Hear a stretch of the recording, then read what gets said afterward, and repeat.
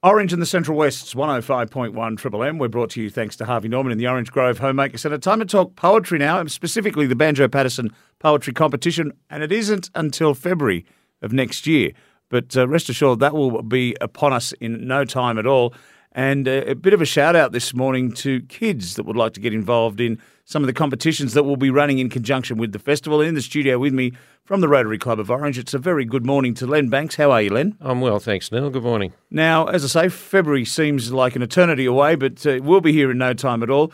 And a message to children and also to their teachers, both primary and high school here. Yes, we'd like to get students involved in the poetry competition.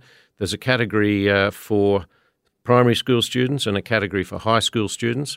And this is a competition where poets can recite their own original poems.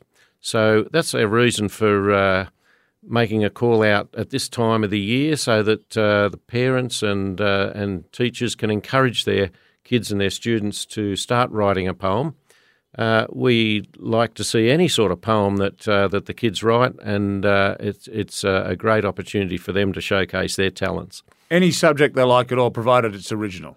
Provided it's original, that's right. And of course we like it to be in the bush poetry sort of genre, which means that it's rhyming and it has a rhythm.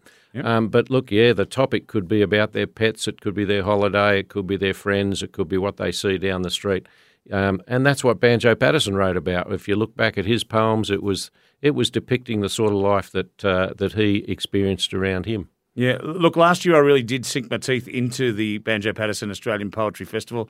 Wow, it was really entertaining. I didn't think I would enjoy it as much as I did. So it really is something, if you hear us talking about it, you see the pamphlet around, pick it up, ladies and gentlemen, and get along to some of these events. But specifically kids, this is a great one as well. Now, the event itself is coming up Friday morning, the 23rd of February, and it's at the Orange X Services Club, so you get to perform your own piece of work. That's right, yes. It's a performance competition, and it's judged on its appeal to the audience. So certainly if you can memorise it, that's all the better, if you can put the expression into it.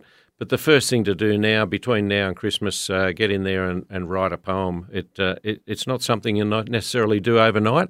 You might need to think about it a bit. But if the teachers and parents can encourage kids to express their thoughts through verse, it's a great way to not only express your thoughts but be entertaining.